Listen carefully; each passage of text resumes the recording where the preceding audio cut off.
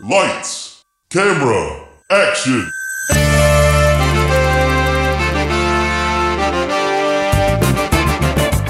When a script is written that is so bad, no one will film it. These brave podcasters will bring it to life just so they can mock it. This is Table Reads. So the movie's kaput, which means your script ain't worth the buffalo shit on a nickel. Table Reads with Sean McBee, Jeff Lewis, and Joshua Baker. Hey, welcome back to Table Reads. I haven't just been sneezing Corona sneezes for the last 10 minutes. He doesn't have Corona. That's not a thing. He has cancer from blue dick. Blue dick cancer. Lam-dee-dam-die. Oh, man. So, we'll get there. But first, we just want to say we hope everyone's doing all right through this weird Corona crisis bullshit that the world is living through. You know, I gotta say, guys, I literally never thought I would live through something like this. And this is coming from someone who has spent hours at a time planning for like a zombie apocalypse. Did you really? Oh yeah, when you're working in a projection booth, you have nothing but time to plan for the zombie apocalypse. I mean, I went and bought bullets the other day. I went to Academy Sports and I bought them online because I couldn't find them anywhere else. And they actually brought them out of the store and delivered them to my car. Drive-through bullets. Wow. I would buy some bullets, except I do not own a gun. Oh.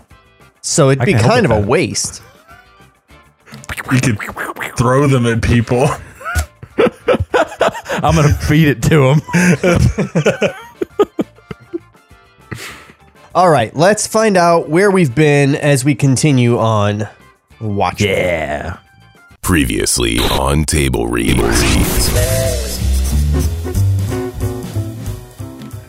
The Watchmen, which is the name of a group of vigilantes because Sam Hamm thought people wouldn't get it otherwise, have been disbanded because they fucked up and exploded the Statue of Liberty. Now, several years later, one of them turns up dead and Rorschach assumes that this means someone is out to kill all of them, because his superpower is apparently extrapolation from a sample set of one. Like a game of vigilante telephone, he tells Night Owl, who tells Ozymandias, who tells Silk Spectre and Dr. Manhattan, who already knew because he's basically a blue-tainted god-man, who can have a threesome with his girlfriend without even needing to call that one friend who drops weird comments every time he gets drunk. Meanwhile, Rorschach is tearing up bars trying to find any random thug who knows who murdered the comedian, and oh yeah, basically everyone Dr. Manhattan has ever met has a unique form of cancer, including Laurie. When a reporter calls him out on it on live television, he zaps the audience out of the studio. And when we left off, Dr. Manhattan apparently realized zapping himself out of the studio would have been a lot easier, so that's what he did. Fade in. Man, I thought you guys were going to respond to that bit about not needing to call his friend who makes the weird comments every time he gets drunk. I thought that was good, but I guess not. I lost Sean. What? On the Skype video? He gone. You're gone. I'm gone? I got both of you. He went to Mars. Can you hear me? Yeah, I can hear you. I can see him. Can you? Well, you don't need to see me, Jeff. You know what I look like. It's the same yeah, there thing he you proved see it. Sean's every time gone. you close your eyes. Can you see the chat pics? I saw something come up, but I missed it. No Sean. Because I can't see you guys at all because you're on the monitor behind me. Because, you know, professionalism. The next time that we show up at the studio, there's going to be a second monitor right in front of his face. This so I can see you when you're not here. You guys out. Yep. I'm going to put my iMac right here. So I have to peek around it to see you. All right. I did fade in, right? Yeah, let's do this. Yeah. Interior, research center, living quarters, night. The place has been pretty well torn apart. Major Adamson is overseeing a crew of technicians in white suits as they post quarantine notices at the entrance. Jesus Christ, can we not escape a quarantine? No. Okay, I gotta stop for a second because I've gotten a little behind on my Pixar movies, so I decided the other day, it's quarantine, I'm gonna take a break, I'm gonna relax, I'm gonna watch the 3 Pixar movies I haven't seen. The Pixar movies, in order, were Finding Dory, which involves, no joke, Dory trying to get to an area called Quarantine. True. And then there was Toy Story 4, which had Bo Peep being like some sort of like post-apocalyptic badass woman. You know, like what we're gonna be living through 3 weeks from now. And then the truck stopped working. What? Oh, I said when the truck stopped working. Oh, Jeff just disappeared. Jeff did disappear. Oh, he's back. He came back. He's back.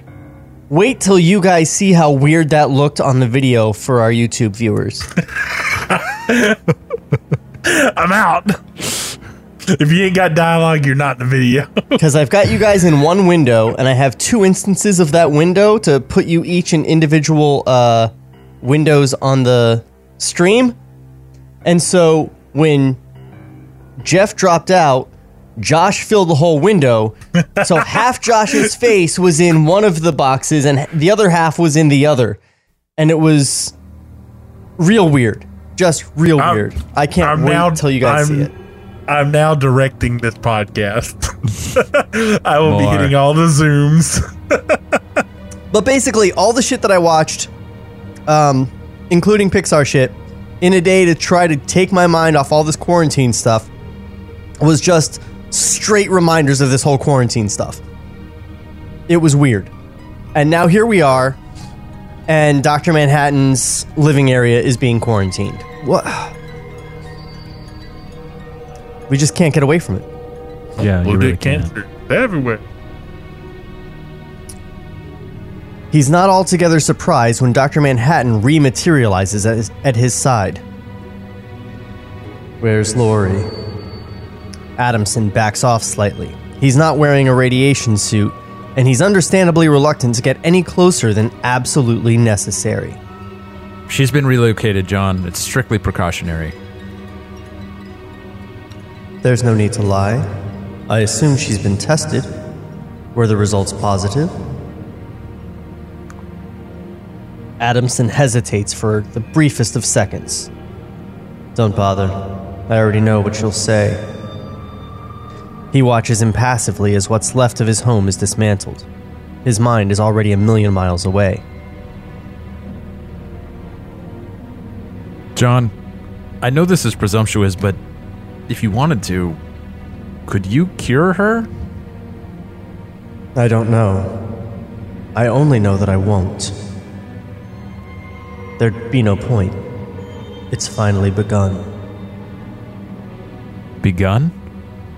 What's begun? I've seen this day. It's the day I've been dreading all these years. You see, Major Adamson, Laurie Trepeshnik was the only human being I cared for. Adamson doesn't know what he's talking about, but a chill runs down his spine nonetheless. My work here is finished. God be with you, Major. And with that, he vanishes. His double-breasted suit he leaves behind. It hangs in midair for a moment, then crumples into a pile at the Major's feet. Good Lord. Cut 2. Exterior. Outer space. And it's about as exterior as you can get. We're a few hundred miles above the Earth. The curvature of the globe is readily apparent from this height. You hear me, B.O.B.? And the surface looks placid and eerily beautiful. Oceans and continents overlaid by a pattern of shifting white clouds. From frame right, a blue figure swings into view, eclipsing our planetary vista and disappearing again off frame left. It's Dr. Manhattan. He's in a lotus position, sitting on nothingness, calmly scanning the globe from his orbital vantage. Stars twinkle behind him as he looks down on the planet he's about to leave.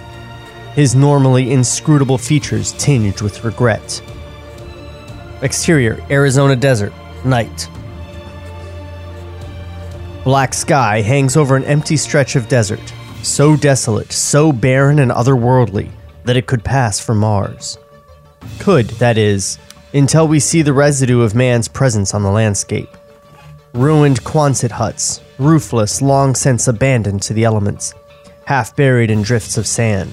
Military vehicles, little more than husks now, rusty and gutted, and a sign dangling awkwardly from a rotted upright. Gila Flats Test Base. You guys okay? I'm hearing a bunch of noises. It's Jeff moving around. It's me. Jeff, stop moving. Be a statue. I can't help it. There's things happening at my feet. Is it a kitten? Yeah. A gecko skitters across the sand and pauses. Above it, a sudden rupture appears in the night sky, bathing the sands in blinding blue light. The gecko runs wildly as Dr. Manhattan steps through the rift in the sky and descends gently to the earth. The rupture heals itself, and the desert is dark and peaceful once more as Dr. Manhattan trudges through the sands toward the ghost town of Gila Flats. He wanders through the ravaged doorway of what was once a canteen. Tables are overturned, bottles broken, but the long mahogany bar, though pitted and scarred, stands intact. A desert rat scurries down its length as Dr. Manhattan looks on. We move in on his emotionless glowing eyes and dissolve to interior, canteen, flashback, day. It's 20-odd years ago, and we're looking at Dr. Jonathan Osterman, a big, boyish, clean-cut guy of 26, dressed in a necktie and a white lab coat. He's at a table sipping a mug of beer, wearing a dopey smile as he gazes out of frame at his lunch companion, Janie Slater. 19 million for the intrinsic... Oh, wait, that's her talking. Sorry. See? It's fucking hard. I'll be Janie Slater. Yeah, I've already had sex with Sean on this script. You do it. I'm next. 19 million for the intrinsic field disruptor. You think they could at least make us a decent hamburger? John laughs, looks sheepishly down at his hands. He's utterly smitten with Dr. Janie Slater, his colleague at the test base. She's a couple of years older than he, and pretty in a heavily coiffed way, just close enough to Lori that you'd notice the resemblance. And she's probably the only one in the room who can't see just how bad a crush John has on her. I'll say, if we ever get off this Looney Tune project, I'm gonna head straight for civilization and buy me a big thick steak. With lots of ketchup. Smiling, she indicates John's plate. He's emptied at least half a bottle on his french fries. Nothing wrong with ketchup. John Osterman, you don't act like a Princeton boy. What's a big lug like you doing in a place like this? Anything for science, I guess. Janie, there's something... We should get back. What? Okay, she was supposed to cut him off, but the script was not clear on that. So we're just going to move on. Moving on. Nothing, what were you going to say? We should get back to the lab. You okay, John? He stares at his hands, afraid to meet her eyes. After a moment, he pipes up. Oh yeah, you go ahead. I'll be right behind you. The lad seems a little screwy today. Jenny shrugs, gets up and heads for the door. John takes a moment to collect himself, then looks after Janie. She's paused in the doorway to unbuckle her wristwatch. His face goes a little pale. He screws up his courage, rushes up behind her. That's the dialogue. Yeah. Stupid watch. Stopped again. Do you have the... Janie, will you marry me?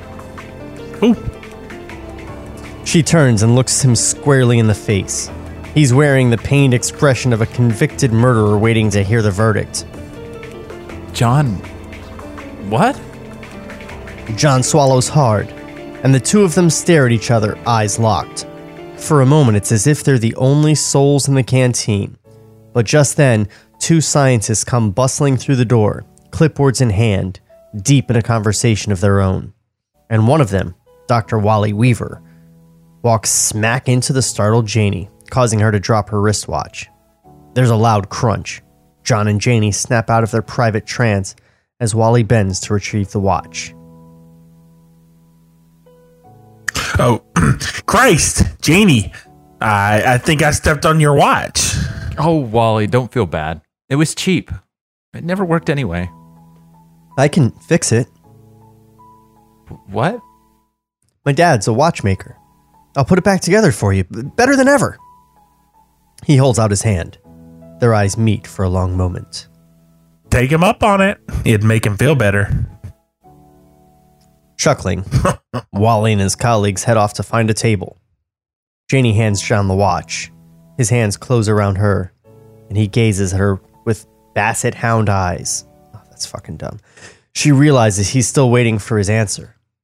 But before she can speak, John produces a small box from his pocket. He thrusts it abruptly into Janie's hand. Here, I'll trade you, and hustles off. She opens the box, finds an engagement ring.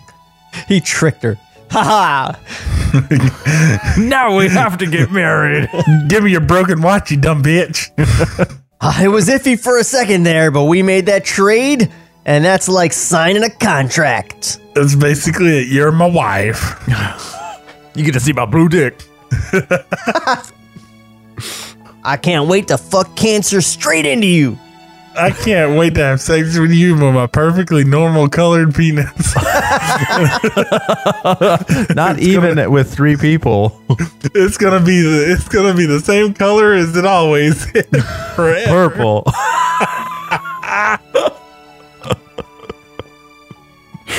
Oh, good old regular colored dick. Nothing but some good regular colored dickin'. I can't see Sean, so I don't know when enough's enough. It's never enough. Deadpan. He's like, because he's got the light on above him, so it kind of gives him like this shadowy look. I keep thinking he's gonna bust out his like, he's gonna be like, "Stupid Watchmen!" Drinking milk. Yeah, like, He gives you the ring! We want the engagement ring. Dude, this is honestly it's not shitty. Like, it's not like poorly written or whatever. Like, as far as subject matter, it's just the most boring way to tell this fucking story. Yeah, they found the worst way to tell it. Yep. Like, One nothing's could argue interesting and that nothing is shitty writing.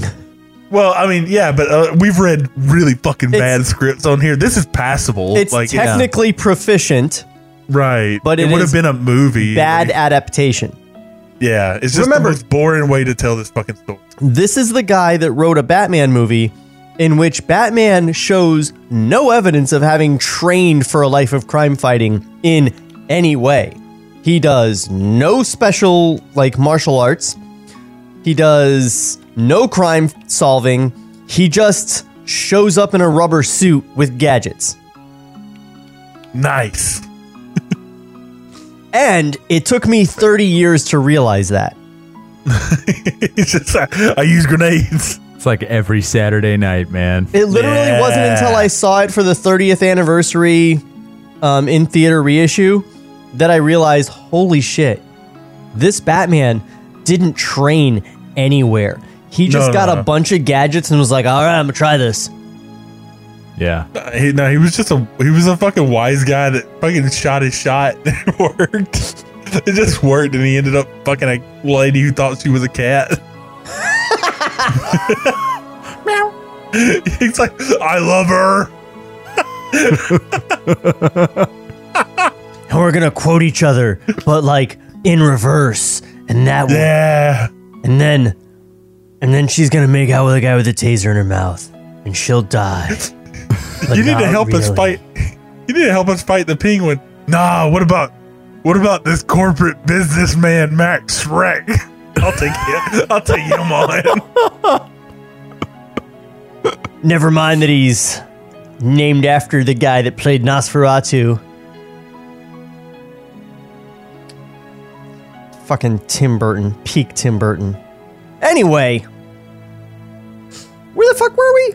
Yeah. On this big ass block of narration. With a little smile, she tries it on and turns to show John, but he's already gone. You know, like a coward. Damn. She stares at the ring. Her smile broadens. Interior, laboratory, day. John's at a lab table, papers stacked all around him. In the center of the table is a piece of black velvet strewn with jeweler's tools. It's his lunch hour, and he's fixing Janie's watch with the black velvet and jewelry tools that he just carries around with him on the military base all the time. Like yeah, you has do. it mentioned that his dad was the clockmaker or anything? He did. He did? When he offered to fix it. He said, "My dad was a watchmaker." Oh, that's all I needed. Thank you. Yeah. Please don't show me anything else. Because, Tell me. as you know, we can all do the things that our parents could do. Yeah, it's in my blood. My dad decided to tinker. I became a tinkerer. I mean, in the story, they're like, no, don't. Like, the dad was like, fuck that. Don't be a watchmaker. That's dumb. Like, well, they were talking about, like, you know, his dad was a clockmaker or a clock repairman until Einstein's theory of relativity came out, and then he abandoned that. There was a whole cool sub-story about his dad, like, not taking up that trade anymore. Like, it being a dying fucking trade. yeah. Man, I really got to reread Watchmen. Yeah, there's a whole bit. Like, this shit's the most least fleshed out Cliff Notes version of this story you could possibly imagine. I went and got a copy, and I don't remember reading half of this fucking thing. Oh, wow. Like, I read it yearly, so I at least know that. yeah, I couldn't remember like 80% of it when we first started this first episode, and Sure. you're like, you guys are like making all these jokes, and I'm like, oh fuck, I'm in over my head. Like, Right. I need to reread that shit. Like, I'm like, I know what you're talking about. No, I didn't know a goddamn thing. Jeff, Like, I didn't know that you read this annually. Like, that's a whole new spin. yeah. Yeah.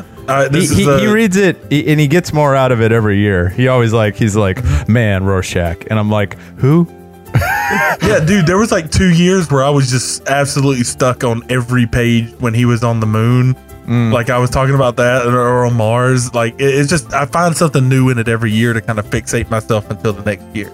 But my parent, just a backstory real quick. My parents bought me this book because it was a comic book when I was a kid. And they said, oh, look, he likes the funny books. Let's get him this. They got it at some flea market.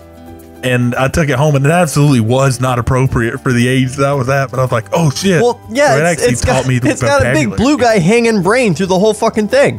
Yeah. Bro, they did not flip through that shit. It's a comic book, and it had a smiley face on the front. Fuck it. Like, Yeah. this is for him. This will keep him busy and shut up for a while. And it did, because I had to learn what the fucking words meant throughout this book.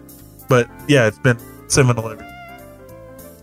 Wow, that's great. So, you can help fill in all this shit. But of course, this is a watered down Cliff Notes version, because the description that fucking Alan Moore wrote for panel 1 is 3,000 word essay, basically, in all caps. Like, it's Right. so fucking dense. There's no way.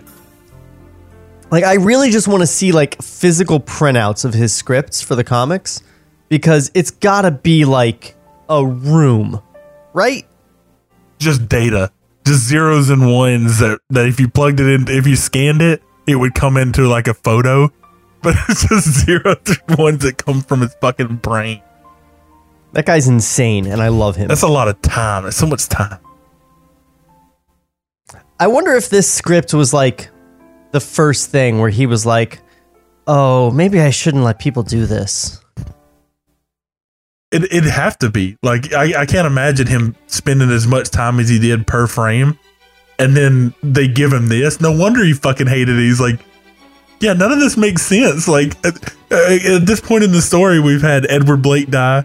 And then Veidt went and told somebody. And was like, no. And then his wife left. or like Dr. Manhattan's wife left, Laura, to go have dinner with Daniel for no reason. There was no prelude to that whatsoever. They didn't have the sex.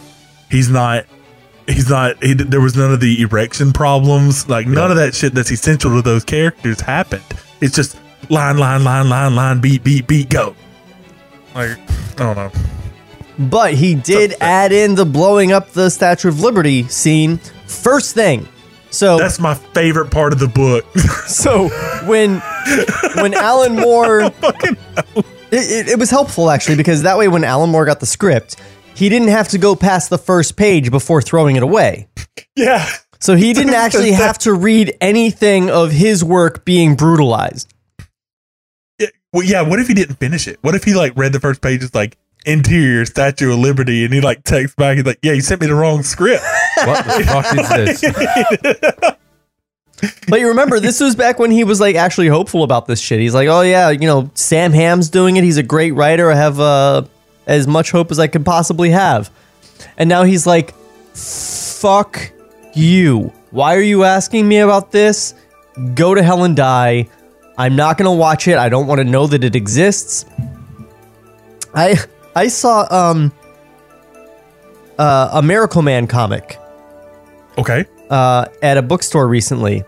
And because Alan Moore has insisted that the big publishers take his name off of everything, it just says written by the original author. Oh, no shit. It doesn't say Alan Moore on it anywhere. Whatever, man. He's such an asshole. He's such an asshole because he makes you feel bad about liking his shit. Like he's like, oh, you like that? Well, you're dumb as fuck. Like and it's Miracle Man. It's something he created. They're not like doing shit to it, you know? The only other person that's really written Miracle Man is Neil Gaiman, who is his friend. He's like Neil Gaiman's mentor.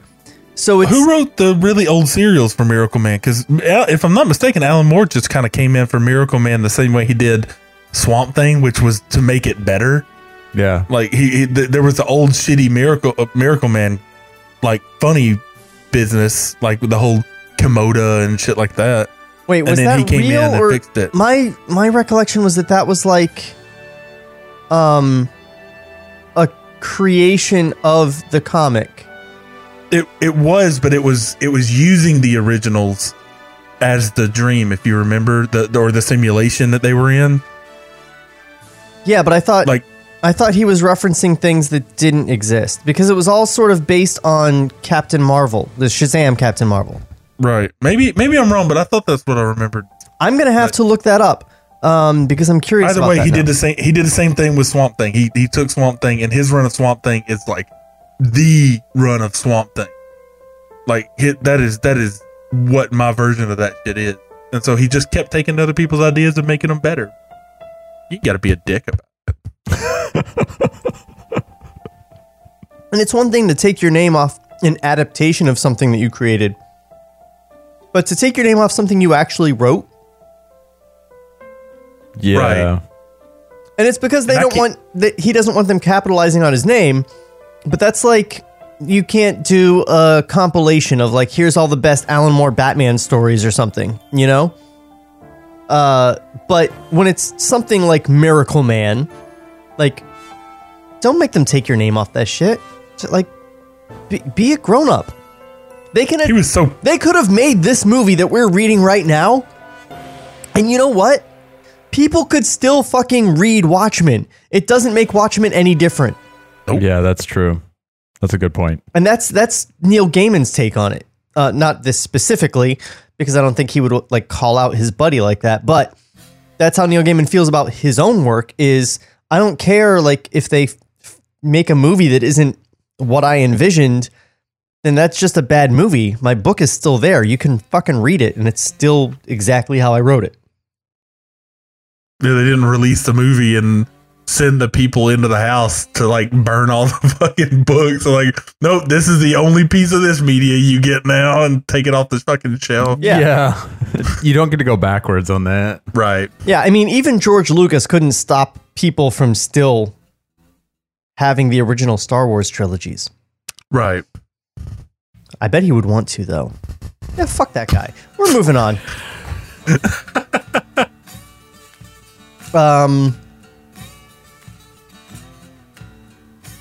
He tightens the central screw which holds the hands in place, then fits the crystal into its housing and gives it a light tap.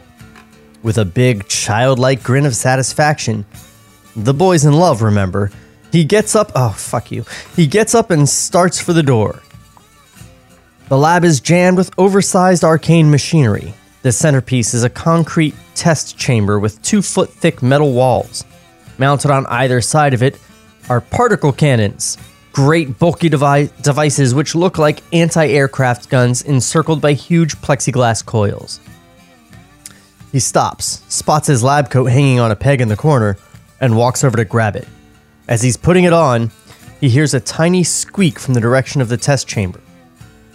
Mounted above the chamber is a digital clock. Oh, a digital clock. Those sons of bitches, how dare they? They put us out of a job with their electronic LEDs. Hours, minutes, seconds, tenths of seconds. Just now, it's 13:58 and change. John eyes the clock, hesitates briefly, then grabs a broom and steps to the reinforced steel door of the chamber. Inside, the chamber is empty but for a concrete block mounted on a low platform, and a mouse, which scurries into the corner when it hears John coming. He steps inside, sees Janie's watch on the concrete block, and swings the broom at the mouse. Come on, little guy, out of here! The mouse legs it out the door. John follows, smiling, broom in hand. Don't want to screw up $1 million experiment. He stops, feels around in his pocket, realizes he's left the watch inside. He looks at the overhead clock again, 13:59:30, and counting. Agitated now, he races back across the chamber, pauses in the doorway, spots the watch resting where he left it on the far side of the concrete block. He dashes inside, circles around the concrete block, reaches for the watch, and freezes at the sound of 3 warning beeps behind him.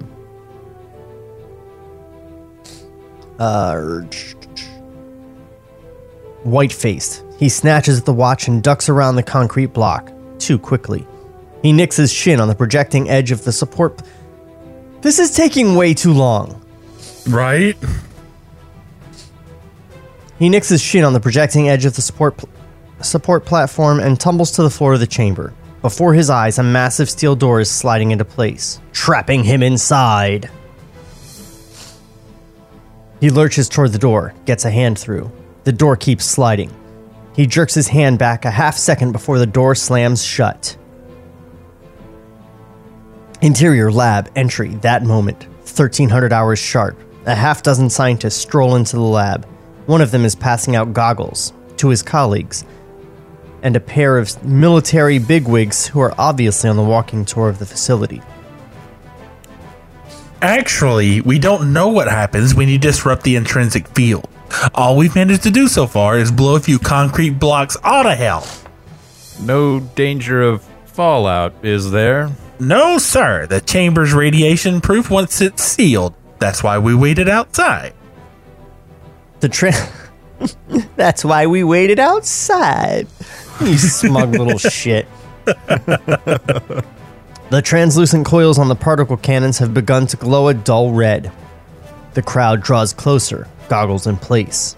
There's a dim, distant thumping. The scientists look at the chamber and go slack-jawed in perfect unison. Dialogue. What's the matter? Wait a minute, huh? Sweet Jesus. We dolly in rapidly on the observation panel mounted in the wall of the test chamber. Leaded glass, 2 feet thick. Behind it is the terrified face of John Osterman, pounding frantically on the glass, screaming soundlessly. Pandemonium in the lab as the scientists rush right and left, punching buttons, twisting knobs, to no avail. The general comes to a belated and painfully obvious realization. Say, there's a man in there. The coils on the cannons have gone from red to bright yellow. One scientist stands at the observation window and shouts, Stay calm, John. We'll try and kill the power. while another barks furiously into a wall phone. Building 6! Kill the power! Osterman's trapped in the IF chamber! The general stands there looking rather nonplussed. Well, why doesn't someone let him out?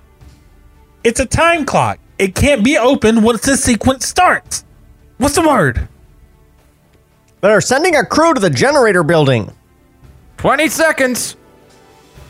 In a glass box on the wall is a fire axe, with the instructions, in case of fire, break glass. Wally Weaver, John's friend from the canteen, wraps his lab coat around his forearm, punches through the glass, and grabs the axe. Wally, what are you doing? The power cables. And now another figure enters the lab, the unsuspecting Janie Slater. Am I late for the... She stops in mid-sentence at the sight of the frenzied action in the lab. Scientist 3 spots her, grabs her, tries to push her back through the door. Janie, get out of here! Get out! But she resists. She's just spotted Wally with his axe, poised to take a swing at a thick black cable on the floor. The cannon coils have just gone from yellow to a brilliant, luminous white. What in the name of... Where's John? Janie, please, go! Wally strikes at the cable. Nothing. He takes another whack, and a sudden jolt of current knocks him off his feet and throws him into a wall. Sparks fly, but the process continues. The room is full of white light. Janie, fighting her way past the scientist, gets a good look at the observation panel, and the blood drains from her face. John. Interior test chamber. That moment. John backs away from the glass panel, a look of disbelief on his face. He blinks. His hands fall limply to his sides. The watch, which he's been holding all along, falls on the floor and shatters.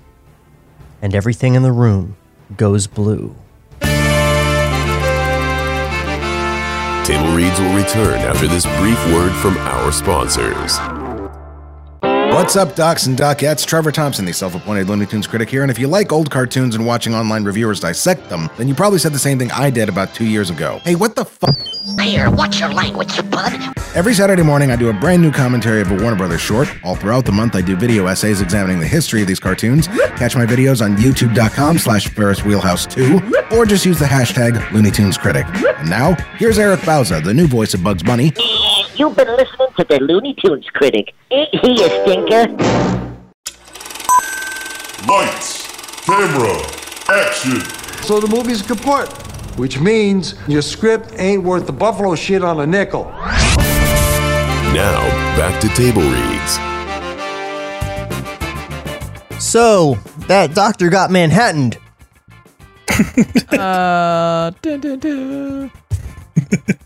Yeah, that was the best way that they could possibly have told that scene to happen. Definitely not shifting through time. The whole, she hands me a cold, perspiring glass. I'm in the field. I forget my coat. Now I'm back and I'm playing skee ball. Like, none of that shit was interesting. And it was already written. They're just like, and a scientist goes in and he gets trapped. And then bad shit happens. What if instead of all the weird timey stuff, he stubs his toe?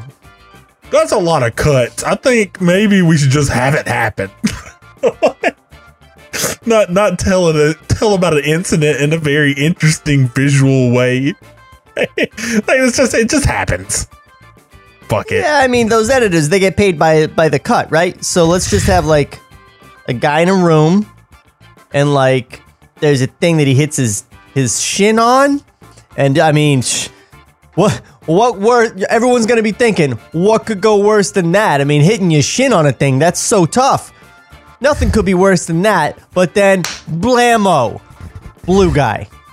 So they're in this high-tech military room. They're messing with some intrinsic field stuff. Guy sees his buddy trapped in the fucking vault closet thing. What does he do? He grabs the nearby axe that's totally in this room, and he starts chopping the fucking power cable. I literally thought he was going to try to chop through the 2-foot thick leaded glass.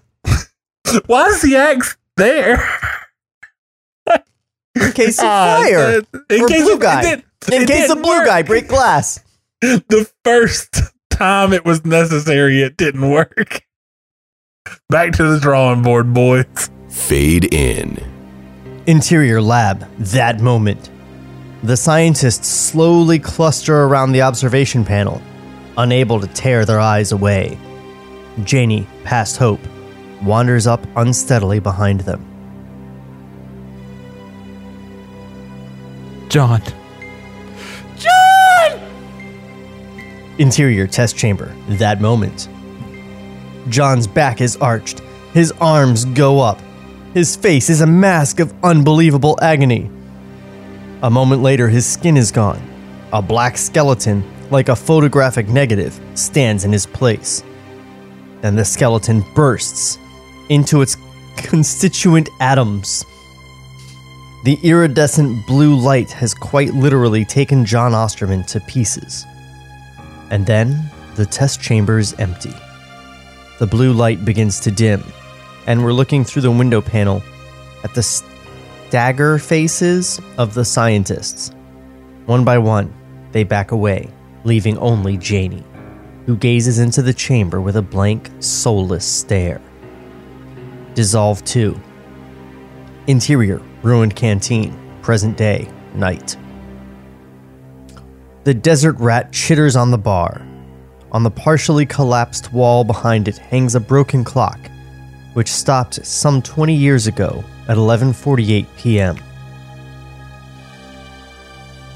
For a moment, Dr. Manhattan, even more abstracted than usual, watches the rat. Then he turns and walks through more drifted sand out of the door of the canteen. Exterior, desert, night. Dr. Manhattan walks aimlessly through the rubble of the compound. Interior, men's room, flashback, night. The two scientists washing their hands at the sink. They glance up into the mirror simultaneously and blanch. Behind them, a hideous thing is collecting in midair. A brain, eyes, and a dangling spinal cord. Wriggling new neurons, a gruesome disembodied central nervous system. They pivot, shrieking, just in time to see the creature evaporate in a haze. Got one. Of shimmering blue light.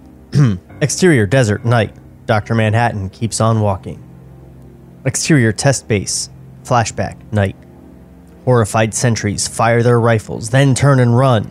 A partially muscled skeleton stands by the perimeter fence and screams for several seconds before vanishing altogether. Yes. I love using Wilhelm anytime I can. Exterior, desert, night. Dr. Manhattan keeps on walking. Interior, Gila Flats Mess Hall. Or is it Gila? Is it Gila like Gila Monster? I don't know. I don't know. They're in the desert. You're making it up right now. I'm gonna say Gila Flats because I'm an American. Dinner time. Janie and Wally at a table. Janie. Sorry. I can't help it. I'm gonna quit this place. It feels haunted. It'll be all right, Janie. You need time. That's all. Do you hear some kind of whistling? Indeed, she does. And within moments, it builds to a deafening whine.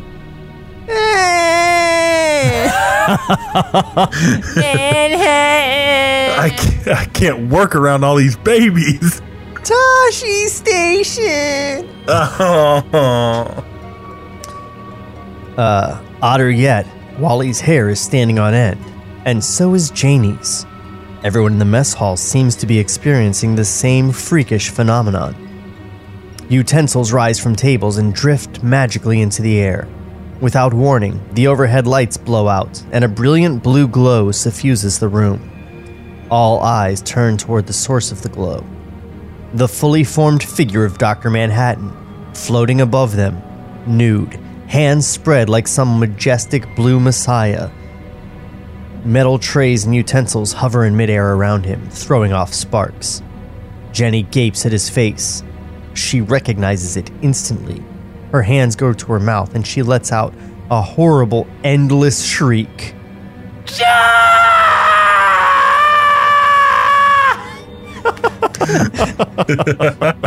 Honestly, it's an endless shriek. You could just keep it running till the end of the episode. That's right. Should have done that. Na na na na na. Oh man, I wish I still had the Bionic Man jump sound effect on my board. Oh, that's a good one. Because I used to, because we read The $6 Million Man by Kevin Smith on this podcast. Damn, go listen to that after this episode. Yes, it is thoroughly okay. Whoa. That was the episode, that was the script I did with my friend who was remote in Maryland, and that's why I needed the in-studio thing. It's not as great. That's true. And then I got Josh, and Josh begat Jeff. Oh, man. And then I ruined the podcast. We're a bunch of go-getters. You begot me. God damn it. It's better than crickets, right? Exterior desert night. The shriek dies as Dr. Manhattan stares up into space. He turns, stares at the ground. Nothing but sand. He stoops nonetheless and begins to dig. Yeah, why not? A couple of inches down, he finds what he's looking for. An ancient, tattered photograph, faded almost beyond recognition. Young John and Janie Slater. I really want it to be Jenny Slater every time I see it. No. Which is like Jenny Slate, you see. Ah. She's holding up her hand, showing off her brand new engagement ring. His fist closes around... Wait. When did this happen? He's with her, she's holding up her hand, showing off her brand new engagement ring. That never happened. He gave her the engagement ring and ran away to fix her watch, and while fixing her watch, turned into a ghost. Maybe, I don't know. Left it out. Maybe that was an engagement photo from a guy she broke up with before she started dating John, and he was still in the picture. Like it's her ex-fiance's ring. Oh, I gotcha. It's so fucking stupid. I'm trying to make sense. My brain won't let that crack just stay there. No, it's... Yeah. Hey, this is the first, like, legitimately this makes no sense moment. I mean, other than, like, makes no sense from, like, just a story structure perspective. There's plenty that makes no sense. Maybe he created the picture with his mind. And buried it in the sand. Yeah, he and wanted then to went find looking it. for it. Because he's going places at all once. That was maybe he sends his other self before in the little Easter eggs, little fun little bits. Oh, it doesn't help. I know what all my others know. Before I get there, hide something from me. Here, What put the this little fuck? ring in your forehead so that you'll be disconnected from the consciousness. That's an HBO Watchmen reference. Y'all go watch that. I love that. Oh, I got a connection lost. Who's lost? I see both of you. I've got a frozen Josh and I've got a non-existent you. Oh. I fell off. Oh, Here I Josh am. is back. Here I am. Guys, we are doing our best. Her brand new engagement ring. His fist closes around the snapshot. His eyes slowly shut. Series of shots. Ooh. That is literally the description of every movie. Quick, That's actually good. quick, almost subliminal visions of the past and future. John's black skeleton bursts Boom. into atoms in the test chamber. Janie shrieking in the mess hall, her face bathed in blue light. Lori at a breakfast table, drinking coffee, reading the paper. There's a sudden flash of light. The windows shatter inward. A terrible blast of heat chars the skin off her bones. A city demolished by a nuclear blast. The inevitable mushroom cloud rising swiftly, blotting out the sky. Wait, is it saying that Lori died? It's saying she's going to die in a nuclear explosion. I understand. But he can't change anything in the future, right? He Correct. can only experience things as they are, and that is how they are because he's experiencing it as it happens, not actually seeing in the future. He's just experiencing all of time at once. So this can't happen. This writer has no fundamental understanding of how Dr. Manhattan works, which you really need if you're going to adapt Watchmen. He wouldn't have been able to see this anyway. Veidt was blocking his vision with the tachyons, so there was like a blank. There was a huge piece of his vision missing, which is what drove him crazy. But what I'm saying is that nuclear blast never happens. This is true. Lori does not die that way, so he would not see her dying that way. It's a nightmare. A god had a nightmare.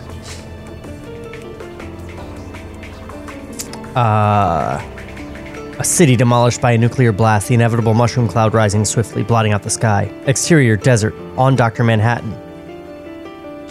Fists still clenched. He stands, grimacing, distraught, alone in the ghostly calm of the desert.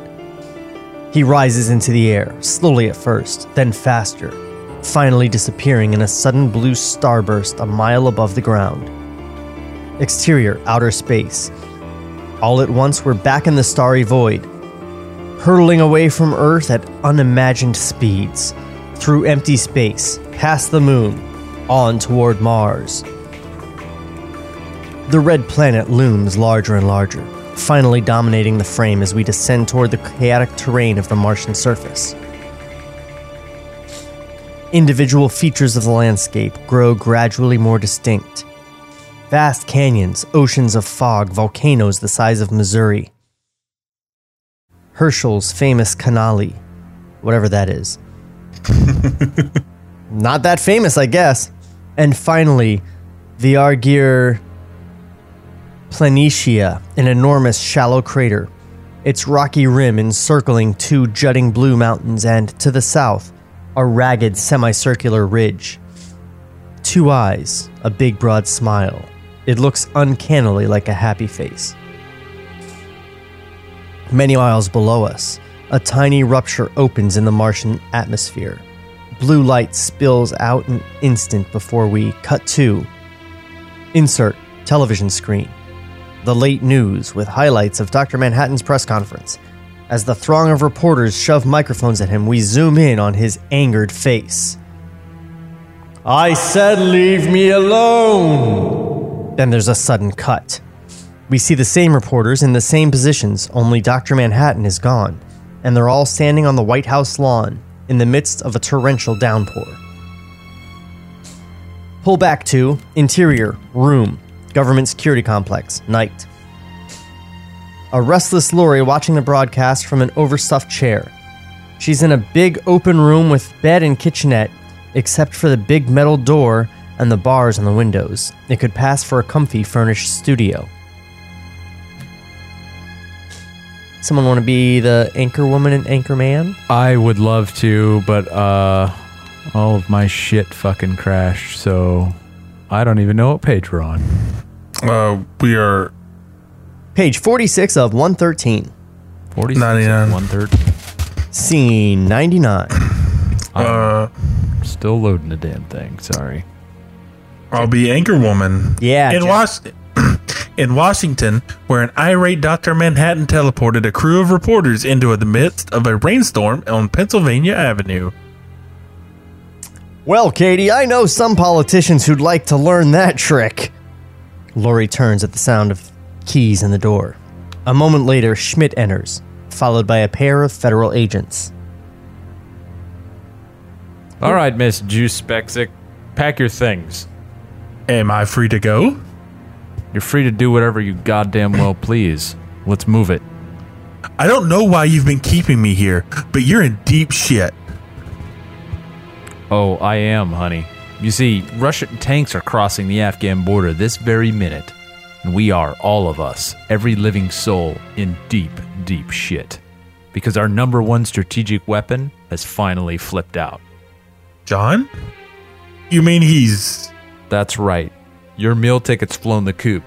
That blue bastard has apparently left the planet. Cut 2. Exterior newsstand. Day. The same headlines scream from every edition of the rack. Dr. Manhattan leaves Earth. Russian tanks advance. President vows maximum force. Where is Dr. Manhattan? And on the street, tensions are running high. The familiar news vendor is engaged in a heated exchange with one of his customers. I'll tell you what the problem is. We should have been building tanks, bombs, ICBMs. Instead, we're relying on that big blue son of a bitch. Anyone ever tell you you're full of shit? Kiss my ass, buddy. Keep your goddamn quarter. New frontiersman, please. The news vendor turns suddenly, finds himself confronted by an old friend. The red-haired street crazy with the end of the world sign. He rolls his eyes. This is all I need, and reaches under the counter. Here you go, pal. $2. Well, I see the world ain't ended yet. The street crazy eyes the lurid cover of his magazine. Exposed, red plot to frame Dr. Manhattan. How do you know? Cut 2. Exterior, tenement building, night. A row of decayed walk-ups in a fringe neighborhood downtown. A drunken couple, a gaunt middle-aged man and a blousy overweight woman, totter down the street arm in arm. Neon signs blink on and off as they mount the front steps of a seedy building, exchanging tipsy giggles.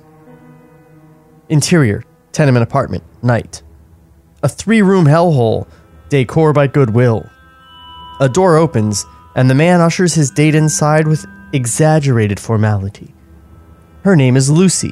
His is Edgar William Jacoby, but for reasons soon to be revealed, we'll call him Moloch. Who wants to be Moloch? Moloch, Josh? I can be Moloch. Or Moloch. It's Moloch, not Moloch. Pardon me. Now, what was Milady drinking? Gin. Straight up. Oh, sorry. With a little twist of lime. Sorry, yeah. Mock ladylike. With a little twist of lime. She laughs convulsively as if she's just told the world's funniest joke.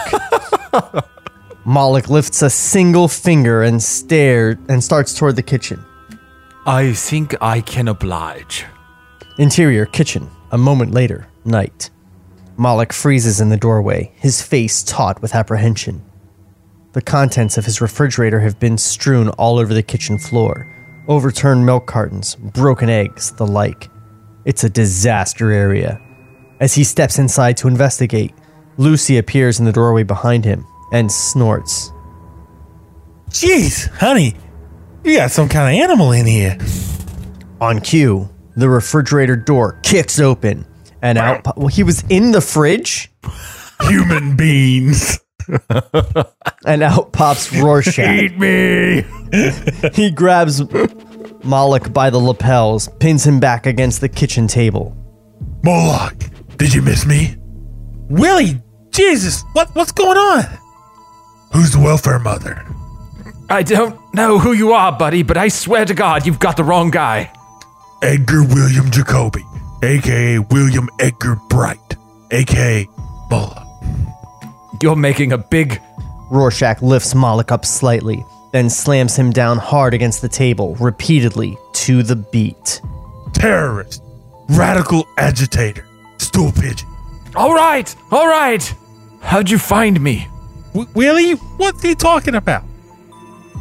Rorschach backs off, allowing Moloch to slump to the floor. Rorschach kneels beside him.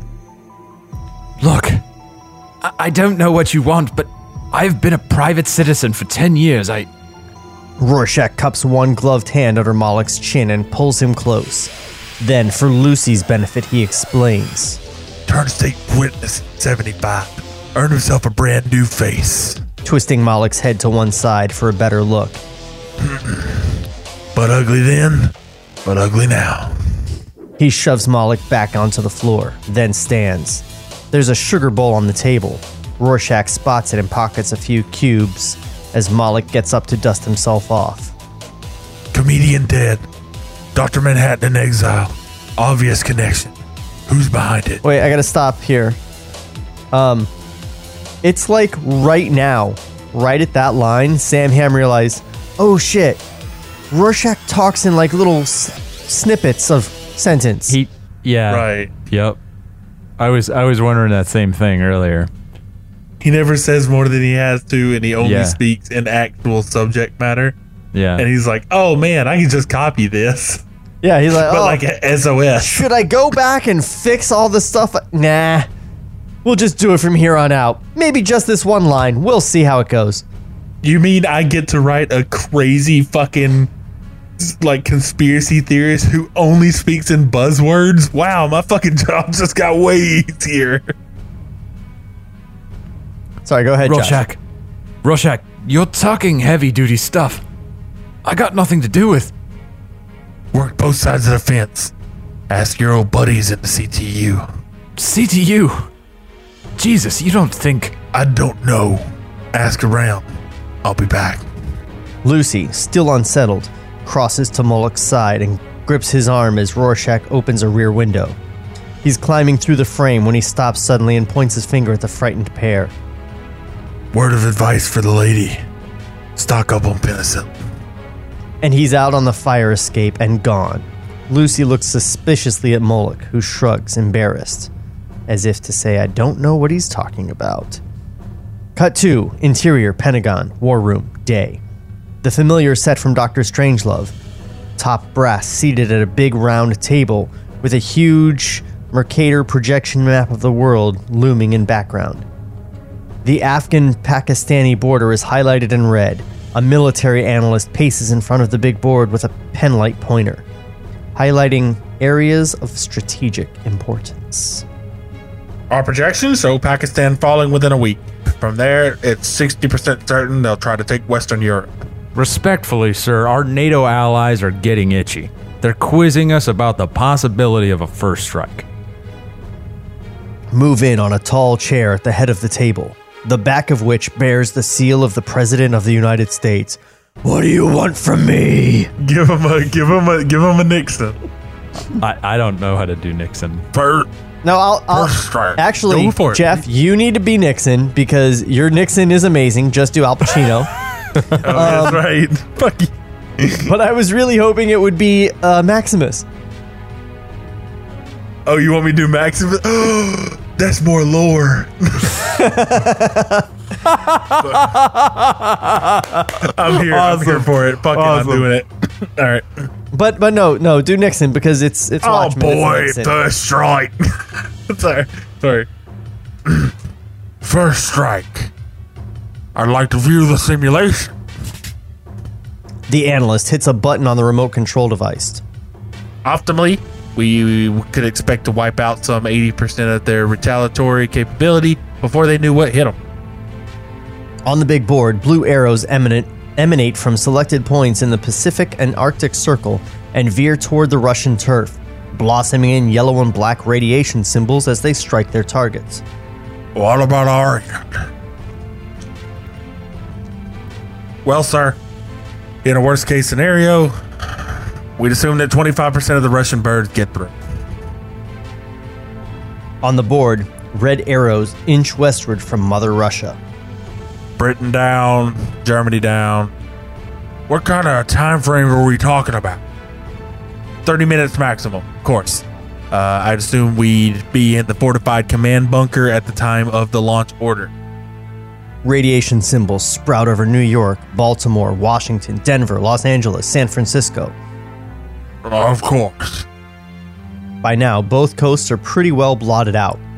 The analyst, a dedicated optimist, turns to announce, As you can see, we may be able to salvage a good-sized chunk of the farm bill. What about the aftermath? The so-called nuclear winter theory. We don't really know, sir, but bluntly, our survival capability may depend on a quirk of the weather. The weather, I see. Keep me posted. I want hourly forecasts and a full report of the optimum strike condition. Does he mean actual weather forecasts? Yeah, what? Yeah, That's what I I think he's like dependent on a quirk of weather. I think he's talking about like a fucking burst of wind for nuclear fallout. It shows that in the book. It shows that. It talks Right. about that. Like, this is almost like right out of the book. Yeah. Um, He chose this. He chose this to write almost word for word. Yeah, right. Oh, hey, that Rorschach talking weird thing, that really worked out in the last scene. Let me try something here. It just carries on.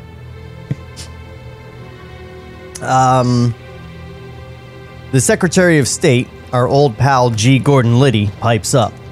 Dick, before we act hastily, we should consider Dr. Manhattan may decide to return. With a heavy heart, the chief executive pushes himself away from the table, and we get our first good look at him. His face is lined and tired. His hair is flecked with white, but he's none other than that beloved statesman, Richard M. Nixon, still vital and robust at 74. Okay, Good God. hold on. Just from a filmmaking perspective, how do you have Richard M. Nixon speak 12 lines of dialogue and then make it a big reveal? This guy sounds like Nixon. He turned around. It's Nixon. Surprise! Hoodwink, you motherfuckers. It was exactly who I thought it was the whole time. Surprise! You're not surprised. The only way you reveal Nixon is at the top of the scene. He's in the shadows, he leans forward, oh shit, it's Nixon, and then he talks. You don't have someone going, oh, what's our projection? And then, oh, it's Nixon. Right? Anyway, good God. At times like this, I wish I'd never come out of retirement. He didn't go into retirement. He just was the president the whole time. Does this guy not know the history of the Watchmen universe? He disestablished the law so he could be elected for 4 terms. He only read half of the script. Maybe instead of reading the comic, he was reading Alan Moore's actual script. Maybe he, And he was just like, I can't even, oh my God. And then he just went insane. Maybe he came out of retirement to become the president. If he's 74 and that's 24 years, he was what? 50? No, he went from like his real world track, became president in the 70s, 72, I think, and then went all the way through, and he actually was president for 20 years in the comics. Yeah, he won Vietnam, so they reelected him president. They gave him like emergency powers and shit. Like, it was a whole debacle with it. Oh. And then he's president all through Watchmen, and you see that in 88, Redford's running against him. Oh, yeah. At the end. And then obviously Redford doesn't win in 88, but according to the HBO TV show, Redford becomes president in 92 and hangs on to it until now, at least. So that's the way that goes. Anyway, that's a nitpick. Oh, yeah, spoilers. That's a nitpick, the coming out of retirement line, but still just indicates that he doesn't know what's going on in these comics.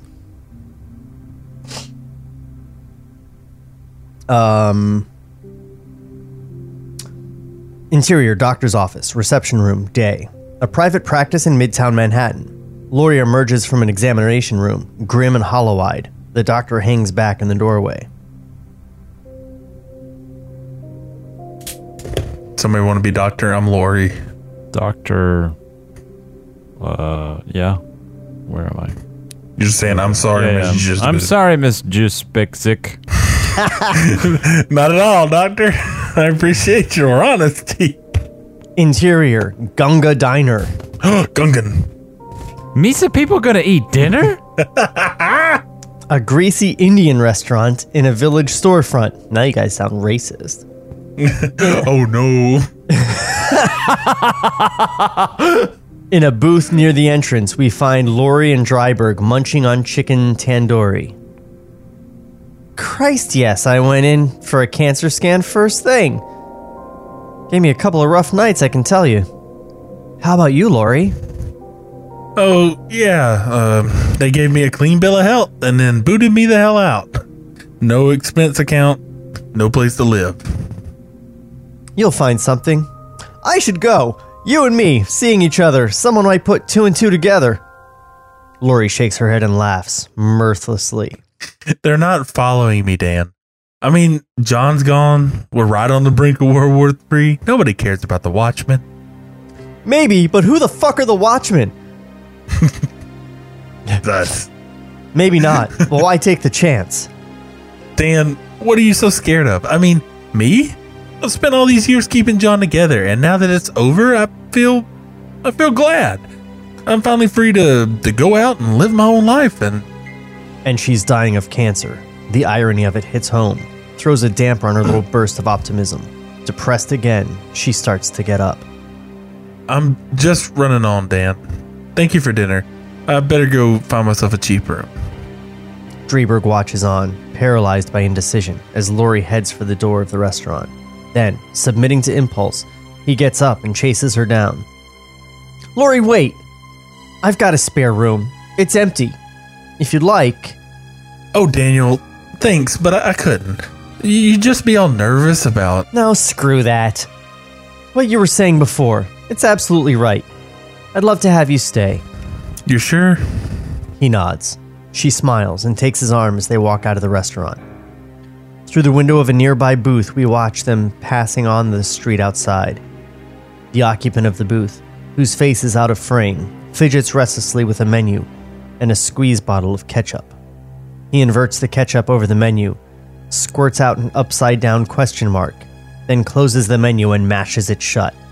When he opens it again, he's got a makeshift Rorschach blot. Fade out.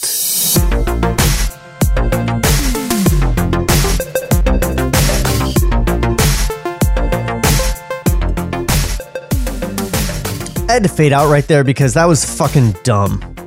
What is this movie's obsession with fucking ketchup? I don't know. Yeah, ketchup is not as big a deal in the book. Well, because he's got John had the fries and he just emptied half a bottle of ketchup, and then Dan just fucking does a random Rorschach ink blot test with a menu and some ketchup. What the fuck is up with this ketchup? No, that's Rorschach doing it. No, that's Rorschach doing that. Oh, I thought that was Dan doing that. No, I'm sorry. Dan and her got out of the... Yeah, they left. Oh, either way, the script writer with his infatuation with fucking bottles of ketchup. It is weird. It's true. So, how far are we in this damn script? Almost halfway. Yeah. It's not bad. We went on a little bit of a tangent about Alan Moore's other works.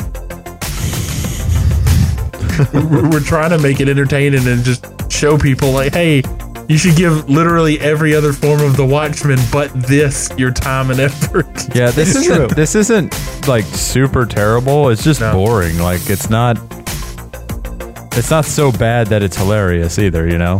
But it's also an adaptation of a seminal piece of comic book literature, one of the greatest graphic novels ever written. And it's like he just surgically excised all the magic and is just plotting through the broad brush strokes. Yeah. That's what I felt the movie did. Yeah, I'll go to bat for the movie. I really like the movie, but I don't think I'm in love with it for the whole purpose of the movie. I think I'm only in love with how stylistically it worked for him. I love the time jumping, and honestly, the easier work is that he took most of it frame for frame from the fucking from the book. Yeah, the movie did a lot right. I felt that he really did like bitch out on the ending. I agree with him on the ending. I don't think we were ready for the giant tentacle monster ending. No, I was ready. I was there for it. I wanted it.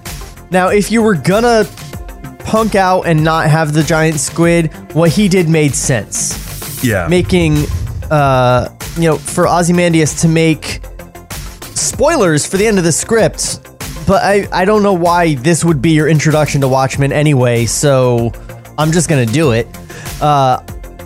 For Ozymandias to make the big bad that unites the world be Dr. Manhattan, because Dr. Manhattan's like the one person that could realistically be an obstacle to him, that makes sense to me. Yeah. But I love the giant squid. The HBO show did a really great job of acknowledging the giant squid and showing us the giant squid and making it fucking awesome. And I just, God, if we could have gotten the movie done as well as the TV show, it would be a fucking masterpiece. Absolutely. Yeah, I agree completely. The cool thing about the show is that we sat on this book for fucking 30 years. Like, people have been dissecting what every bit of this shit means for the last 30 years, and then they come out with a TV show prequel that is an absolute like love letter to everything that book was, and they took all the little stuff that was maybes in the comics, and they were just like, nope, committing to it. Yeah, we're committed to it. But here's the thing. Fucking rocks. This script was written before we had all that 30 years of dissecting. They had 5 years of dissecting, and they were like, we got this. We got this. Right. 4 It was years actually even. the new hotness. At that time, they should have been like even hotter and heavier on the trail of like, what does this mean? What does this frame mean? What is, the irony of a god living on Earth, and he's the most powerful man here, and he moves himself to a place where he has no power at all, like, and no one's amazed, like that loneliness to become the best clockmaker on Mars. Yeah, I mean, it's so soon after the comics. He may as well have been writing this 9 pages at a time, waiting for the next issue to come out. Right. So, Josh. Yes, sir. Does that me at joshuajbaker.com still work if someone emails you there? It does. Okay, good. It works. Yeah. It's just an alias now. All right, great. I just want to make sure because it's on the screen. Perfect. I can't see any video right now, but maybe you guys can see me. I can see you. You can reach out to me, Josh, Josh, at joshuajbaker.com. I'm doing a lot of real estate video right now. Because apparently, real estate's still popping and you're not allowed to go inside buildings anymore. So they're just going to send you a video. Josh sends in the drone. Yeah, that's essentially it. Yeah, send Josh in. He's our drone. I am drone. Is the drone. I can't get sick. If the world loses another videographer, what's the problem? Oh, no. We got to sell this house.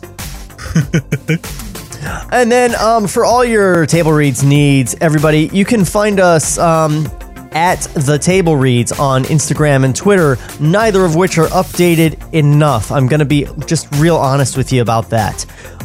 However, if you go to Linktree/Table Reads, you will find us everywhere you need to on the internet. You can also just do a search for Table Reads on the platform of your choice, and you'll find us. Guaranteed, 100%, you will find us there. And while you're there, if your platform has, a rating system or a review system, give us 5 stars and write a nice thing about us. We're sad and we need your validation. Yeah. Who am I? But who I am to you. Tell us we're good. Hey, this is episode 119 of this show. We have not charged you a penny to listen to this. It is absolutely free. In fact, I have lowered the number of ads that we play on this show because they were getting annoying. So you're welcome. Now, say nice things about us so we can feel good about ourselves and let our significant others know that they were wrong. This is worthwhile. Yeah, my fiance's in the other room, so it's even closer to home. She's like, stop yelling. I'm like, fuck you, I'm Dr. Manhattan. I'm having fun. That's it for us. Fun. We'll be back next week for part... What did we just do? Part 3? We'll be back next week for part 4 of Watchmen. Hopefully we can get through this thing in like 6 or 7 episodes. Which is fast for Watchmen because it's a big thing. Not when you take out all the artsy shit. True. And all the artsy shit is definitely out. But that's it for us. We will see you next week. And until then, we will miss you. Bye. This podcast was created by Sean McBee. For more, visit TableReadsPodcast.com. Cut to black.